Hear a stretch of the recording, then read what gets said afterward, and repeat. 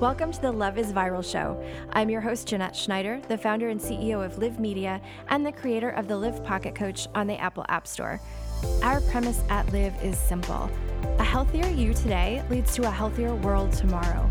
Our guests include neuroscientists, therapists, professors, coaches, authors, yogis, speakers, entrepreneurs, and those who believe that a bigger, better life can be found at the intersection of mindfulness and science. Join me as we nerd out with a little bit of soul. The Love is Viral show is a Live Media production. Rocky Garza knows firsthand how difficult it can be to identify what makes us unique, having moved 10 times during childhood. Caught in insecurities and fears, looking outward, he was never able to see his real value or worth. That is until he took a step back and had a long, hard look at who he was, not just what he did. Over the past 15 years, Rocky has walked alongside thousands of individuals at Sky Ranch Summer Camp as director and counseled and supported hundreds while on the pastoral staff at Chase Oaks Church. Now, as a top keynote speaker and culture consultant, he has taken thousands through the identity mapping process. As a result, they have all been led to understand the most vivid picture of who they are and how they operate best as individuals. In this episode, we discuss the purpose of identity, the beauty of different perspectives, the pressure that society's definition of success has placed on men, causing them to abandon themselves, the importance of men creating space for one another to share their internal dialogue, and what we can do to support and empower our boys and men. Rocky leads a group called Wiser Sons for men to show up and be seen. Let's dig in.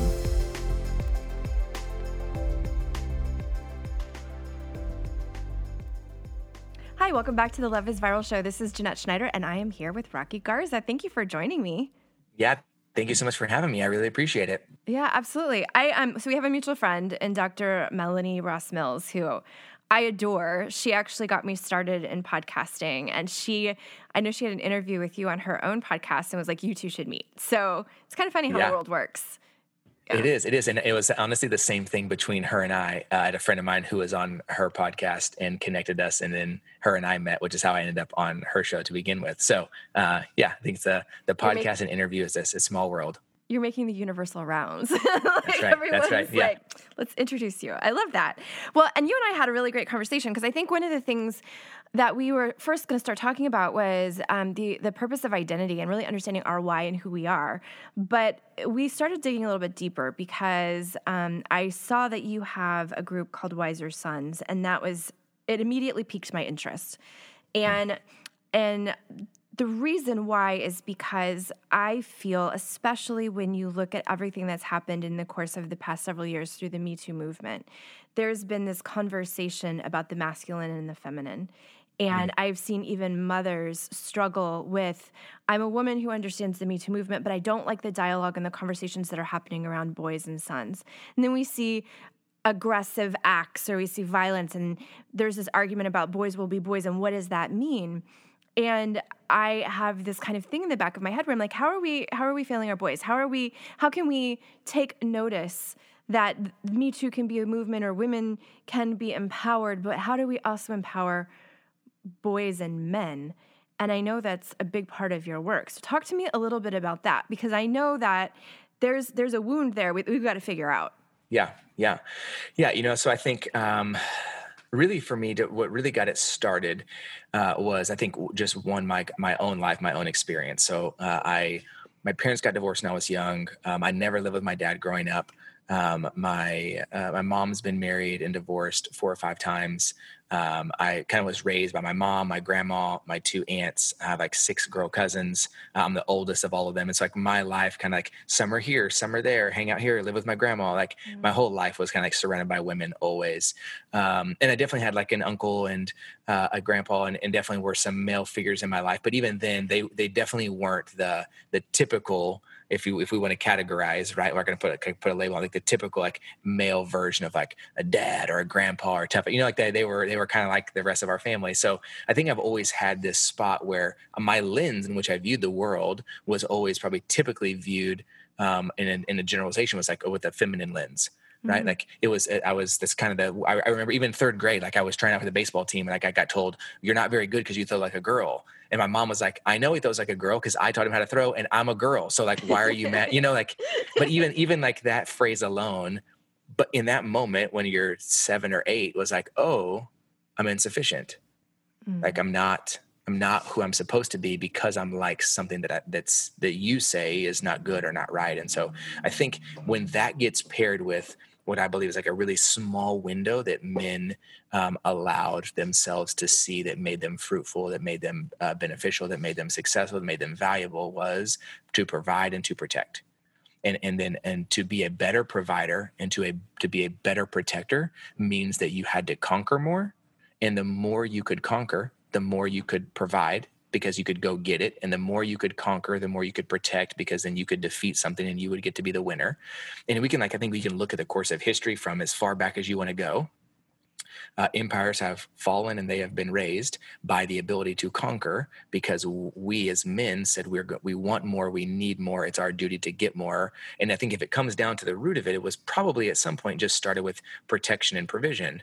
But that took a leap when we realized that more was better for whatever reason that was, because we wanted to be in power, because if we could be in power, we could protect more and we could provide more. And I think that took a switch as time has gone on, as technology increases, as we have gotten more modern in society, and anywhere you look to see, the need for protection and provision in that way has changed dramatically in the last 100 years, where like I don't have to leave my office and know that I'm going to fist fight someone or find an animal that's going to try to get my kids.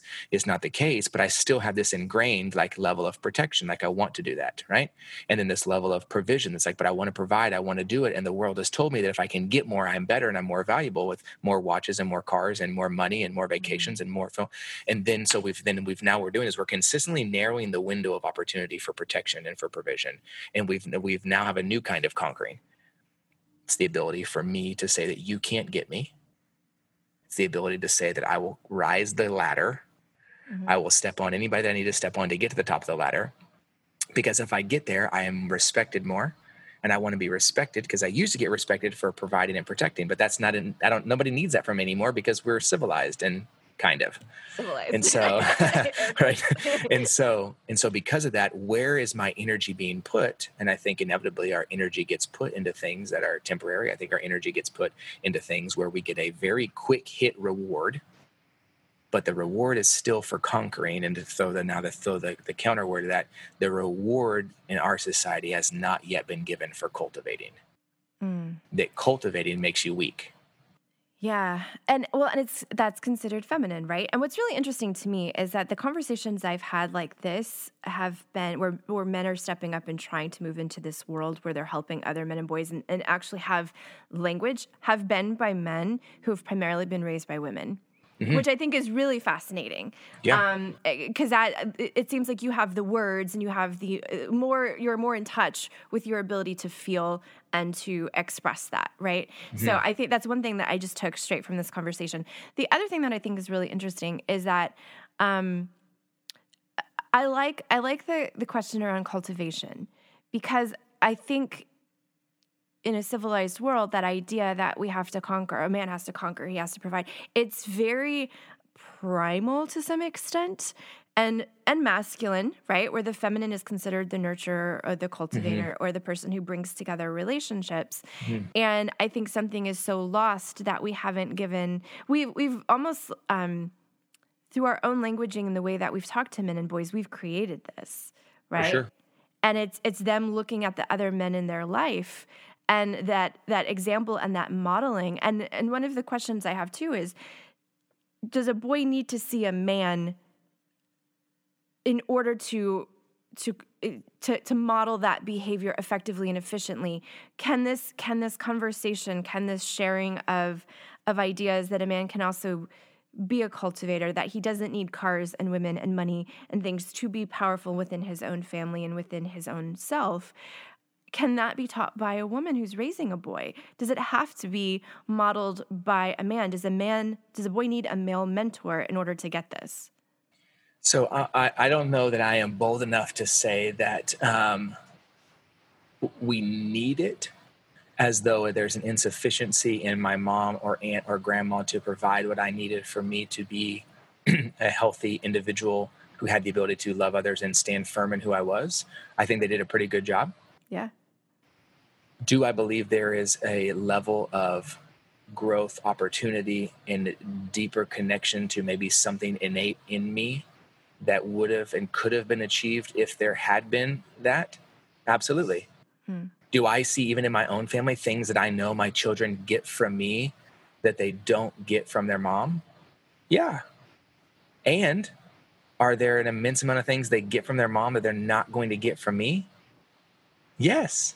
Yeah. And I think that goes deeper than just personality. I think it goes into the fact of our roles, what it looks like, and by default how we are wired, right? And again, sometimes it can feel confusing, I think, because we want to make an argument that is singular, and we go, this is it, and if you look like and think like this, and that is the answer, as opposed to allowing both to exist at the same time, right? So like sweeping generalizations, dad says, jump off the fence, it's fine. Mom says, don't do it, be careful, what are you gonna do, right? And that's sweeping generalizations. That's not every dad and every mom. And that's not every scenario that a kid wants to do something crazy that a dad is going to say, if he breaks his leg, it's fine. And the mom's like, I never wanted to hurt any bone in his body.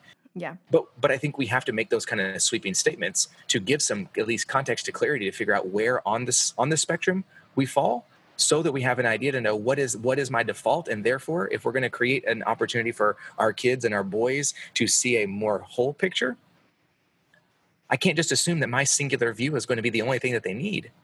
For that matter, I think my kids need other men in their life that are not me.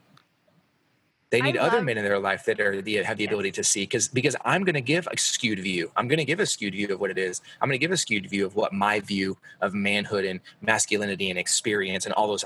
It's only going to be limited to, well, let's take a step backward even for men who are listening, or if you know a man who might want to listen. I think even all that's only going to be limited to my ability to do the work to see, know, and understand who I am, period.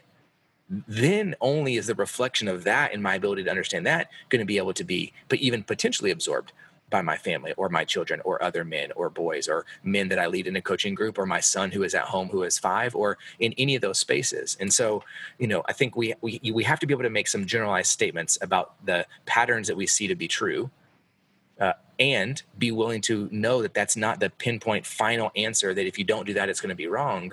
But at least there's been something, and I'm glad we're doing this today and we didn't do it a week ago or 2 weeks ago, because I've had this thought lately and it didn't really tie it into this until just now. So I'm thinking and understanding at the same time while we're talking. I love it when that happens. Like you realize something in the moment. Yeah, but I think what we're talking about here is going, okay, well, this is what men are supposed to be. And we create this like singular, finite, like pinpoint exact location and go, if you can go to that place and do that, then you win. And if you can't get to that place, then somehow you've lost. When I think the idea of femininity or masculinity and how much of that each of us carry and what that means and what it looks like, I think is more directional than it is singular point. And like, I know the direction is that I like going to a baseball game in person with really, really good seats that I didn't pay for, with free drinks and food beforehand because of the experience of my friends? Yes. Do I really care about the game of baseball? No. But is the experience great? I'm into it. Also, couldn't tell you the last time a sporting event was on a TV in our home ever that I've been in the 11 years we've been married, other than if it was like a party that was the Super Bowl, or for some reason we had to tie to a game that really neither of us cared about. We just want to be able to talk about the next day, right? Like, so does that mean I'm not manly? Does that mean that because I don't like sports balls? Like, what is that? Or do I just know that because of that, you know what I probably need? I probably need to make sure there are men in my life who do like that and who do appreciate that. And I also want them to hang out with my son too, because maybe my son, maybe he loves baseball. Maybe he's into football. Maybe I got to learn to watch ESPN because he's going to like it. But he may not ever get introduced to it if there's not other influences. So where we're going, and I think for men, as we train and teach and coach other men, the boys in our life, and as we kind of create these moments of rites of passage, if you will, that's probably something else we could get into, because I think we've kind of lost that in general as society. But I think as specifically as men, I think as we move into those places, again, it comes back to I have to be aware of me. I have to know what that's like in the direction that I by default am going to head. And if I want my son or men in my life to experience other aspects other than just my narrow window, one, I have to invite those men to come in and be a part of that with me. Two, I think you have to ask explicitly. You have to say, I want you to be a part of my life or my son's life, if that's going to be the case. Because if not, we're all going to sit back and just assume we have it all together. We don't need anything, because that means we won, right? When you don't have to ask for help, didn't you win? When you can do it by yourself, didn't you win? When you could chalk it up as a lone wolf who survived the wilderness, didn't you win? But isn't that also you told like yourself a story? Like you I was going to say, isn't that counter to like what most of us would say we really want? Mm-hmm. You want to spend your life in the literal or metaphorical wilderness alone, trying to survive, so that when you're by yourself at night, you can say, self, I did it? Not only is Live Like a Life Coach in your pocket, but we have coaches in 3D as well. With our most recent upgrade, you can sign up for one-on-one coaching with a person on the phone who will hold you down, hold you accountable, and offer you perspective as you build your big, bad, beautiful new life. Apple users can sign up for our Premium Plus plan through the app, or check out our next level and mastery options at loveisviral.com/coaching. Android users, we haven't forgotten about you. Live Coaching is available to you as well. Just reach out to us at dearlive@loveisviral.com, and we'll fill you in on all the ways Live can create with you. Live Pocket Coach. Welcome to your life.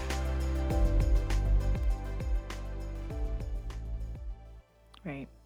I love the concept. And you said something that really, like, I was like, yes, like as you're talking, because I do believe that we have to stop believing that there's one way or the other, that we have to hold space for all things to be true, right? That you can have 15 people in a room that all have different opinions about how we got here and where we're going. And at some point in time, there's some type of commonality, right? Mm-hmm. No matter what it is. And I've always found that really fascinating. But I love this idea of inviting other people into not only your life, but your child's life to enhance their experience, so that they're going to have other influences and other ways of viewing the world, recognizing, and I think this is the big thing that that just hit me, that you are willing to accept that your way may not be the right way, mm-hmm. right? Like that takes some self-awareness. That takes, because I think there's this kind of expectation, especially for a child. For a while, my dad is always right. My mom is always right and then they're like, they're so dumb. And then eventually they think you're smart again. But I think it's also kind of letting go of the idea that you have to be correct all of the time. And you have to be, I'm taking something away, because like I think of myself as my daughter's concierge, her life concierge. I'm guiding her, right? And I'm explaining experiences and I'm explaining situations. But it's also making me realize, like, we need to have other women in our life and other men in her life so that she can have a more robust kind of opportunity to see the world. Like, it's giving her agency mm-hmm. over her experience, her life mm-hmm. experience. And I think mm-hmm. that's so powerful. Mm-hmm. And I think one thing, there's a book, and I think you and I talked about it when we chatted before, but there's a book called The Boy Crisis, BOY, The Boy Crisis.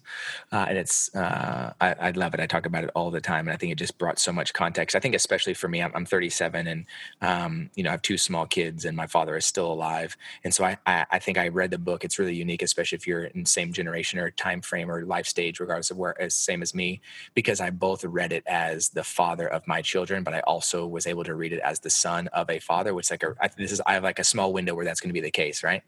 But I think when I was reading that, there's a phrase in there few things that stuck with me. But one of the things that stuck with me said that in order for men to let their feelings out, they have to hang out. And like where like again, we're making sweeping generalizations. Sure. Most of the time, women can get together and in a much shorter amount of time get to exactly what they want to say, how they feel, and what they want to talk about. Because isn't that why we're here? Like, isn't that why we showed up? Shouldn't we be doing that? And men don't. Like we, a year ago, led a retreat for 20 men, 4 days, 3 nights. And I would say like I have a knack for getting people, especially men, to get there faster than normal. Mm-hmm. But it still took us probably like 18 hours to get to like And it was just us, like literally just 20 of us at a retreat center, did nothing but just hang out together. And it wasn't until we got there at 4 p.m. on Friday or on Thursday. And it wasn't until about 1 p.m. on Friday that I like see the switch start to change in the men in the room to be like, okay, screw it. Listen, here's where I'm at. Here's what's happening in my life. You know? Like, Right. because I think it requires, but because we have this simultaneous lone wolf, do it by myself, and then now show you on technology and social media why I'm great, or not be on social media because I don't want to have to try to prove my affirmation to you, whichever category you land on, of going, when are the opportunities that men have stopped attempting to perform in a way to conquer, to provide, or to perfect long enough to have a dialogue and to actually let their feelings out? But we don't stop long enough to sit and have a dialogue about who we are or what that means, because we already feel like we are inadequate. So why would I want to sit and have a conversation about more reasons I think I'm inadequate? So I just don't talk about any of it. I just pent it all up. And the next phrase that comes after that is, and then when boys hurt, they hurt us. And so, one, we have no experiences. And I think even culturally, we've lost moments of rites of passage for our boys to attempt to become men or to show what that is like. Because even as men, the ones who should be doing that for our boys, we don't stop long enough to do that for ourselves. So by the time our kid is 12, 13, 14, 17, 18, 22, whatever age we want to say there's a rites of passage for boys to begin to walk into manhood, men are 42, 45, 50, 52. Mm-hmm. We'd spent 20 years trying to do it in a way we thought was right, even though we didn't really believe in, but we had no choice because we built the life we didn't really want to begin with in the first place. Yeah. And we're not stopping to have a dialogue with our friends, if we have them, really, like real friends that we're talking about, life, marriage, insecurity, fear, doubt, obstacle. So where is then we're going to also create a space to do that with our boys? No, we don't even do that for ourselves. Right. When you have these retreats with men, what would we be surprised to hear? Like what's the kind of overarching theme when they do kind of start to come to the table and they do start to talk about what they're dealing with? Mm-hmm. I am tired. I'm exhausted. I feel like I've been pretending my whole life. Mm. And the outside world says that things look really good and successful. But internally, am I in fact a fraud? And if actually someone knew me, would they really love me? Would they really care about me? Does my wife love me? Does my partner love me? Do my kids love me? Does my job really want me to be here? I had a conversation, these are things I feel like I hear folks say, especially men, right? These are the conversations when they're willing to allow themselves. It's one thing that's fascinating about we with Wiser Sons, you referenced that. It's a group, community, business, not whatever you want to call it. It's a group for guys. But we host an event every other Wednesday on Zoom. Obviously right now because we're in virtual, but called Why in Rye. So why did you show up in Rye, like rye whiskey? And the whole premise is anybody can show up who they want, whoever wants to show up. And there's only two questions. There's only one question for the night. And that is, why'd you show up tonight? And the hopes is you have a glass of rye whiskey while we do it. And so in that, 100% of the time, I mean, I can't recall the moment where I was like, oh, well, that sucked. 100% of the time, within the first 1 to 2 people who go, there's typically anywhere between 8 and 20 men who show up on these calls. That they're different, and I don't know them. They just found it. The social media somehow, a friend told them, whatever. Between the first and second person that calls, or that when we say, why are you here? It's like the floodgates open immediately. I feel like I've built a life that I don't really believe in, but I don't know how to get out of it. And it feels too big. And I don't want to admit that I want to change because that might mean that I'm wrong. What do? I feel trapped. I feel, right? Like these conversations. And I think a part of it is very little of it has to do with me. And I think the majority of it has to do with that we're just willing to create a space and ask you to show up. And then once you get there, I'm just really explicit about why we're here. If you're going to try to sell us something or pitch something or talk about why you're great, you've called in on the wrong link. This is not a link. This is not right. Not the right one. And so I think, in those moments, what I've found is when I hear that, I was speaking at an event, I don't know, this was a year and a half ago or so. And I promise it'll come full circle back to your question about what are some of the things that are on the table. But we'd spoken that day, spoken a couple of times, and I was staying there the night in this group. They were having like their get together that night, and they invited me to come. So I go and have a drink and eating dinner, and I sit on this little table. And a guy who I'd seen before and talked to came and asked, "Hey, mind if I sit here?" I said, "No, come on, I'd love to sit there. I'd love to chat with you." And he's 60, 60-year-old guy. He was the CTO of this property management company. So a company of about 5,000. He's their chief technology officer and been in technology for a long time. So I mean, he's by all intents and purposes, like A successful guy. yeah, doing good, Yeah. And he sits down and so we're talking about random things. He asks about our kids. I'm talking about his grandkids. And so I just say, I said, I'm 37, you're 60. I said, what is something you think that I miss or I'm not going to see or that I don't know. Like, I just would love to know, kind of where you're at. And he looked at me and he said, just make sure you pay attention. And I was like, okay, tell me more. Mm-hmm. And he said, make sure you pay attention, not just to what people think about you, but to where you have the opportunity to engage with other people. He said, because for me, I'm 60, I'm successful, I'm the CTO of this business. And he said, for the last 5 to 7 years, I've been invisible. And I said, what do you mean? And he said, nobody needs me. Nobody needs me because my kids are grown and they don't really need me. And, I'm married and like, I don't really know if my wife needs me and we make money. And so what do we really need? And I do my job, but like I have people who really are doing the job. So that, and he was like, honestly, I just feel like I've become invisible. And because of that, I think I've never really put in the work. I don't really know who I am either. Wow. Right. And this is like, we're like That's having like beef sliders and a not very good old fashioned at a corporate speaking event, So it's like, if that can occur, like that shows me, and I think affirms and confirms both in the deep desire that men have to want to be seen and to want to be known. But until there are enough spaces and opportunities, and I by no stretch of the imagination even begin to think that it's on my shoulder, somehow I'm going to rectify this thing by myself. But I think if it requires there being more than just one person, namely a man, who is willing to hold space and say, I'm not asking you to be here because I have the answers and I want you to pay me because I'm going to fix you. I'm just going to hold the space because I believe there's opportunity for us to grow together. Mm-hmm. And I just know I can't do it by myself. And I think there's a level of that in which men are willing to go, okay, well, if you're willing to say you can't do it by yourself, and from what I can tell, doesn't look like anyone in the room is looking at you like you're crazy, maybe I'll go next and say I don't think I do it by myself either. And it's going to be that. I think it's going to be that. It's going to require human to human, face to face, open dialogue interaction to make that happen. Because every place else where it's pitching images or versions of men are not doing us any favors. That's so true, because there's so many of these kind of like super masculinized kind of gurus, right? Who are like, you can feel the toxic masculinity coming out of it. And it's like, you be a man, you gotta da-da-da-da-da, and I'm gonna teach you the warrior way or whatever.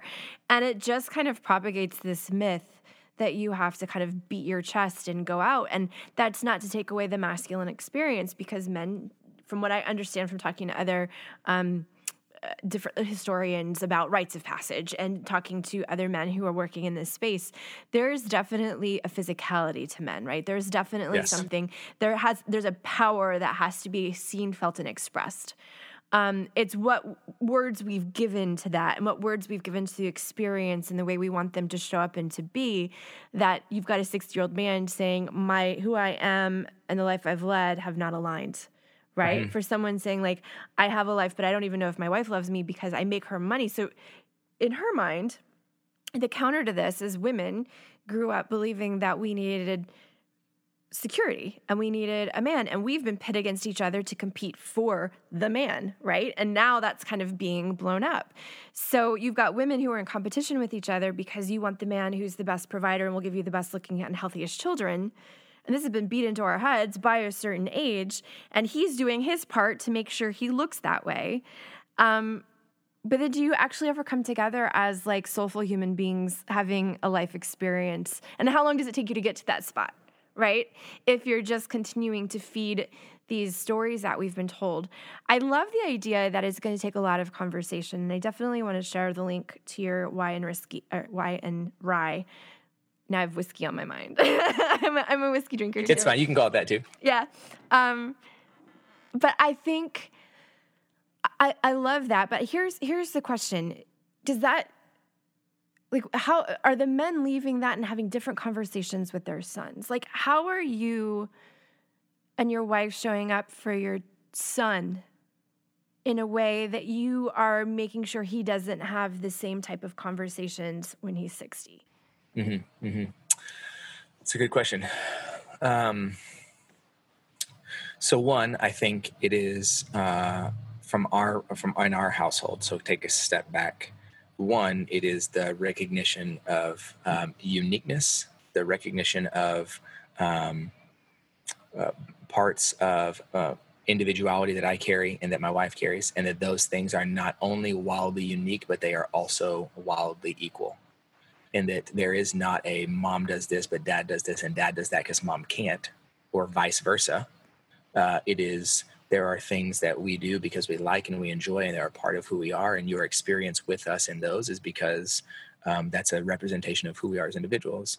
I think the second place in that is showing our kids that, and again, it's really hard work to like that. Our marriage is, I'm married to your mom. I'm not married to you. And like me and mom are going to go. I know you don't want us to leave and you don't want us to go on a date on Tuesdays. This was pre-COVID, because now, dates are like after your kids go to bed and it's 9:00 and you both want to go to sleep. But like, like, I know you don't want us to leave, but we're going to go because it's important for you to see us leave together without you. And it's also important for us to go without you, regardless of what you see, so I think like it starts with us individuals, a level of uniqueness and equality that we both see and value and want to encourage and challenge each other in and support each other. I think it's showing our kids, for us at least, because we're married, like what that looks like and how we want that to be seen and represented. And then I think the second part of that is like having conversations, being as honest and open with our kids about the reality of what's going on in the world. Even at 4, you can talk about racism and you can talk about things that are happening and you can talk about how you feel and you can talk about, and so I think all of those are different ways and opportunities for our kids, specifically our son, to be able to see and witness and recognize where he has opportunity to leverage and to engage in ways that maybe I didn't. And then I would say specifically me, I would say things that I feel like are the most impactful are one, I had a friend tell me this, and his son is probably 5 years older than ours. And so I kind of watched it for the first 5 years, but he told me his son, he said whenever his son was like 3 or 4, he asked him to go outside one day and he was like, I don't know, it's hot. I don't like, we'll go outside later. And he was like, after that moment, I had this realization that anytime my son asked me to go outside from now on, my answer is only going to be yes. Because there's something about that experience that I want him to know that I will go with you. It can be hot. It can be whatever. Like if you want to do that, we can do that, because there's something about our ability to connect that he found out there that he couldn't do inside. Right. And even still, like for my birthday, my son, who's 4, told my wife, I know what dad wants for his birthday, and she's like, okay, great. What is it? And he was like, he needs to have a scooter like mine. He really wants a scooter so that he can ride a scooter with me, And so it's like, sure, the last thing I want to do is ride a scooter. I'm going to fall because I'm going to hurt myself and I'm too old. But like when we go ride scooters together, like we're 5 scooter strokes in, and he's like, Dad, high five. He wants a high five while we're riding. And then I feel like I can ask him a lot of things that he'll talk about when we're riding scooters that he won't when we're playing Legos. We're still hanging out. We're still being intentional at home. But it's different, right? So like, I think recognizing those things in him, and then also recognizing how free it is for me. Like I love doing Legos. I love coloring with him. I like a bunch of things I didn't think I was going to like, because I think it's actually like allowing me to tap into parts of that I'd missed when I was young, that I get to experience that freedom with him. But then by me experiencing it with him, we get to have a dialogue about it and talk about why it's fun. And I think those same types of things. The last thing I will say is, it is the hardest thing, because I have to admit that, in fact, I was out of control and I was not correct. But apologizing to my children and then asking for forgiveness from my kids, I think is probably the part that is at times the most difficult, and simultaneously, I think the most healing and the most beneficial, specifically because of our conversation, thinking about my son. In those moments, I found that when I'm really frustrated, he's frustrated and he's upset and sad, and I want to like fly off the handle. There are moments where I'll go in his room. I'll tell him to come in there. I don't want to. I'm like, come in here. No, I'm like, okay. So he'll finally come in there. And I said, I want you to put your hands on my face. No, I want you to put your hands on my face. I don't want to. And then I don't have hair. And so like, he thinks it's funny, and to diffuse the situation, he'll just come put his hands on top of my head, because it's the way he likes to move a little bit. But it is immensely profound to me, the physical and emotional change that occurs in him and in me when he puts his hands on my face or on my head, and we're that close to each other and we're looking at each other's face. Mm-hmm.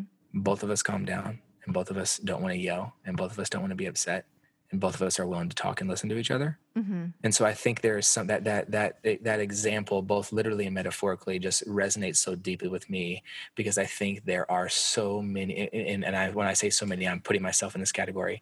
I think there's so many of us as men who are waiting, whether we are 24, or we are 40, who are waiting for the moment that there's going to be another man who is going to come and be in close enough proximity physically to us that they can and will physically touch us, to put our heart and our soul at ease, that give us the opportunity to recognize that we are not alone, that we are not isolated, and there is in fact someone who wants to, desires to, and is willing to walk the same journey with me in the context of community and as a partner in that, to how do we fight against this thing and move in this way together. But I really do believe, as beneficial as things like wine and rye can be on a Zoom call, that's not going to do it. Like, it's a great catalyst, it's a great start, but we're going to have to find a way to be close enough together in proximity that I can reach across and I can put my hand on your shoulder or on your back or on your face if needed, and allow you to recognize that you are not living in a world of isolation by yourself, where it is your job to conquer as much as you can, so you can prove that is your bounty to say, this is how great of a man I am. When in fact, I think when we have the opportunity to see the complexity, the uniqueness of men around us, I actually think we get a better picture of what humanity really looks like. I think that it is so powerful because, first of all, I think one of the things, like when you're small, one of the things you want so much more than anything is connection, right? And I had a complicated relationship with my mother, and she was not an affectionate woman.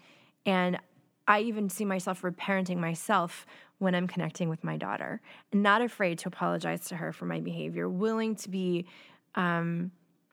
vulnerable and tell her, like, I made a mistake. I should have done this. I recognize, and I'll do better next time. And watching her then carry that same ability to be vulnerable, admit mistakes, and show compassion with her little brother who drives her crazy, who's 3. You know what I mean?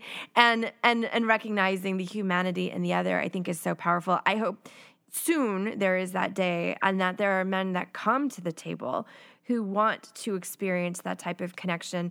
Because I think more than anything, and you and I talked about this before, you said you'd speak at events, and primarily the people that came to you to be coached were typically women.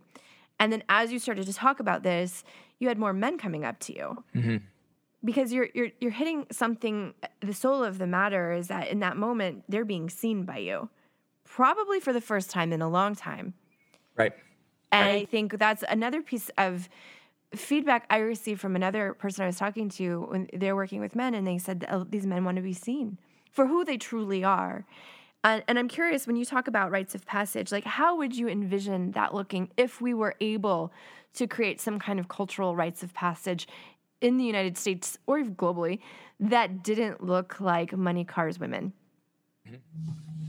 Yeah, I think it would look like exactly like what you just said. It would look like opportunities to communicate to boys and young men that they are seen, that they are valuable, that their worth is not predicated on their ability to perform, that their desire, they were made and they're created for cultivation and not for conquering, and that in the midst of falling down and making mistakes, there will be a group of men to rally around them, to care for them, support them. And the expectation is that you are going to fail, but your failure is not a marker of your lack of value. Your failure is a marker of the fact that there is a community of people who will walk with you to allow you to continue to pursue a direction, not a pinpoint, but a direction, like we talked about, of something that you desire.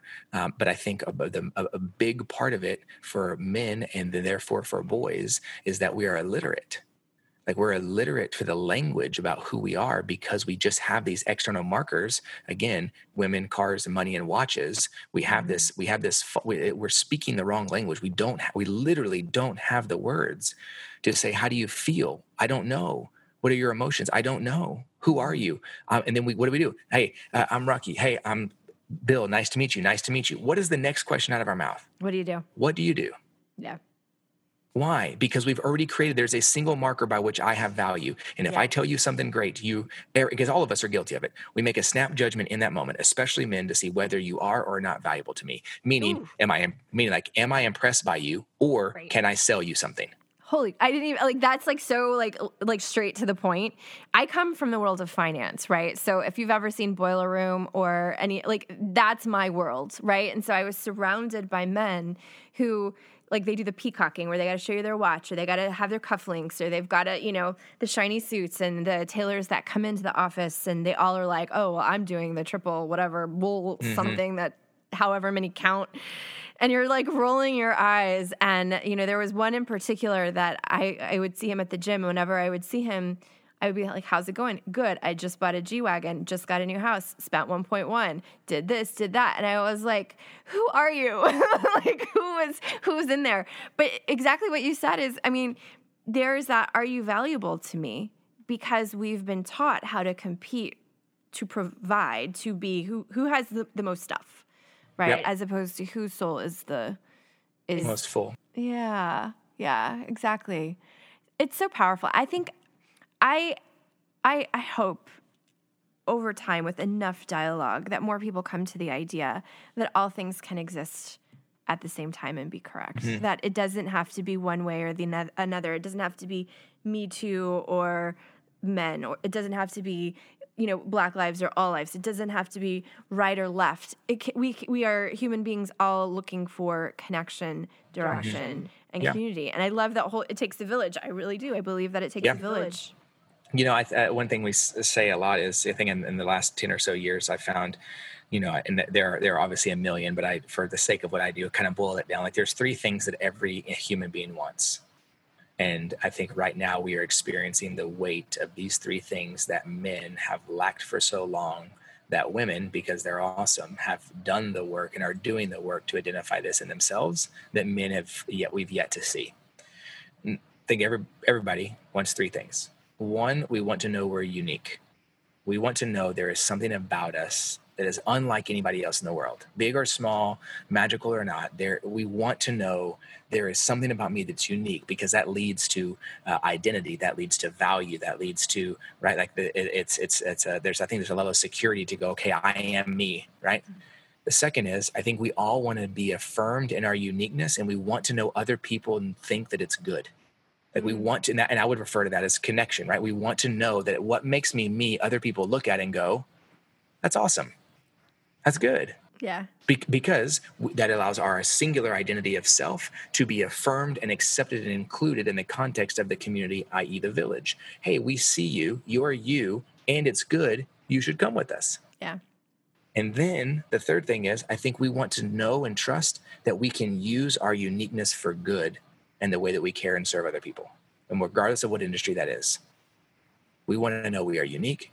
We want to know that our uniqueness is seen as good and valuable by the greater whole.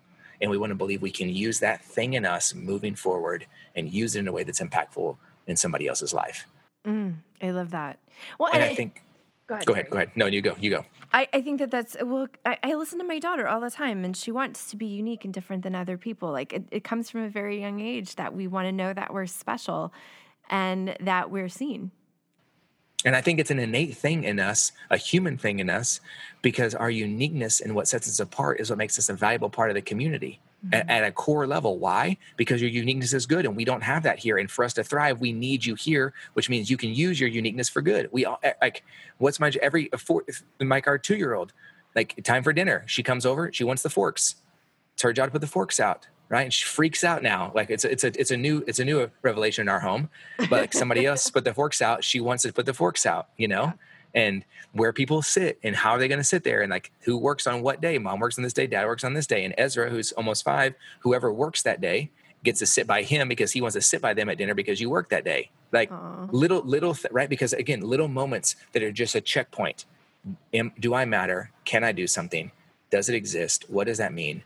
And I think it's so easy to talk about it in a 3-year-old, 4-year-old, 5-year-old, 8-year-old, because we're like, yeah, they're young, they're figuring it out, yada, yada, yada. In the last 2 days, Mondays and Tuesdays are kind of big coaching days for me. And so we've done 3 group coaching sessions, and then I've done like 6 or 7 one-on-one sessions in the last couple of days. And 2 of those groups are women, 1 of those groups are men. After both groups of women, sessions were great. but none of them like we use Slack to talk to each other. None of them message like, hey, thanks again for today, or like, hey, so-and-so, appreciate that, whatever. I had the men's call at 10 o'clock today. So 10 Central, it's 12:45 Central now.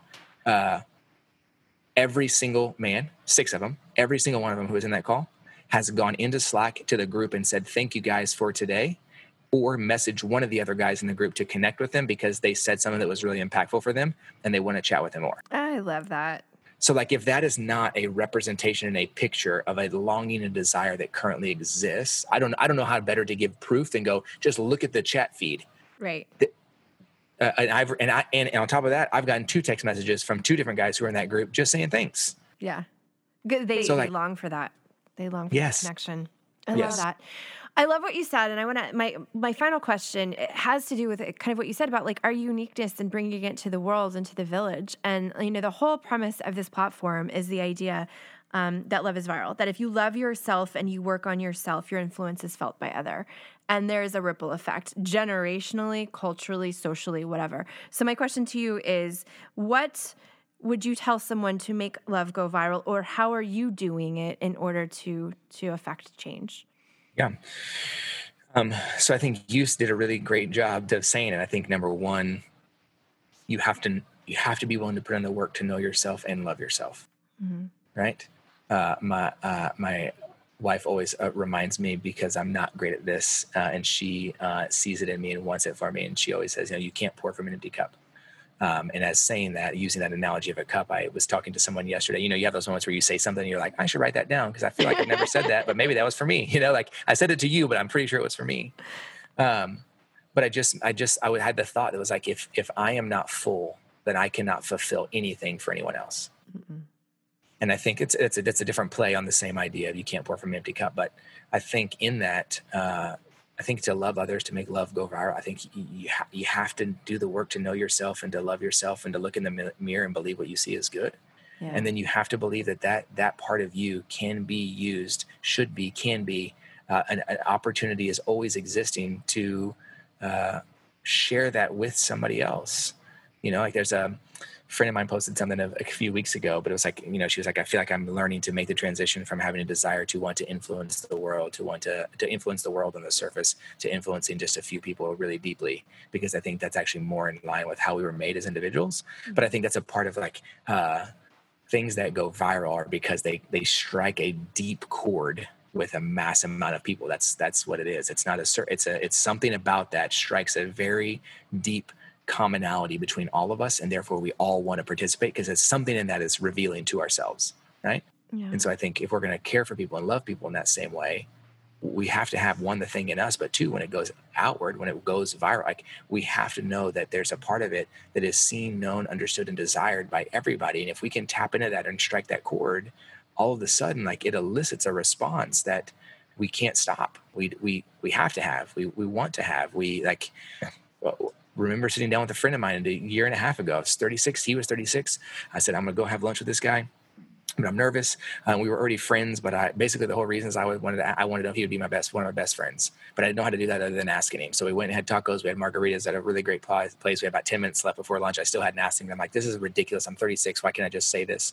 And finally I was like, hey, this feels really awkward. So I'm sorry. Of course I gave it 90 disclaimers, which I tell the number one thing, don't give disclaimers, right? It's my tell everybody when we do a session together. And I said, I just want to know if you'll be one of my best friends. I said, I like you. I appreciate you. I think I value your opinion. I think we are similar. We are a similar life stage. I just need somebody in my life that I want to meet with regularly and have a dialogue with, and that no pretense, or neither of us have it figured out, but can we just try to figure it out together? And it was like, he looked me right in the face and he was like, absolutely. I would love that. I would love that. And it's the same person that 3 months later helped me kick off Wiser Sons. I love it. Oh, see, it was meant to be. It was meant to be. And those experiences are beautiful. And I love what you just said about no disclaimers. I'm gonna take that with me, because I think we have a tendency to want to qualify before. Yeah, because it's safer. Yeah, before we allow ourselves to be vulnerable. And I want to thank you for being vulnerable with me today and for what you're doing. We're definitely going to share the link. I think that it's very important work, and I just really appreciate who you are, what you're doing, and the kiddos that you're raising. I know that you're all heart. So thank you very much. I appreciate. Thank you so much for your time and for asking questions and for having the conversation. I really, really appreciate it. Absolutely. Thank you so much for joining today. I love Rocky's advice to be willing to put in the work to know and love yourself. And when you look in the mirror, believe what you see is good. You can find Rocky online at rockygarza.com and on Facebook and Instagram at rockygarza. If you're interested in the Wiser Sons website, it is wisersons.com. The Instagram page is also Wiser Sons, and the Zoom link is embedded in the show notes if you are a man who's interested in Wiser Sons. The calls take place every 2 weeks on Wednesday nights at 8:30 CST. Any men who want to get more information or to connect with Rocky can text Wiser Sons to 469-649-8441. As always, please subscribe, leave a review, and don't forget to share with your friends. We are always interested in content that uplifts, so if you have ideas, we'd love to hear from you. Email us at dearliv@loveisviral.com. You can also find us on Instagram at loveisviral.media or visit our website at loveisviral.com. Apple users, don't forget to give the Live Pocket Coach a try by downloading it for free for 7 days.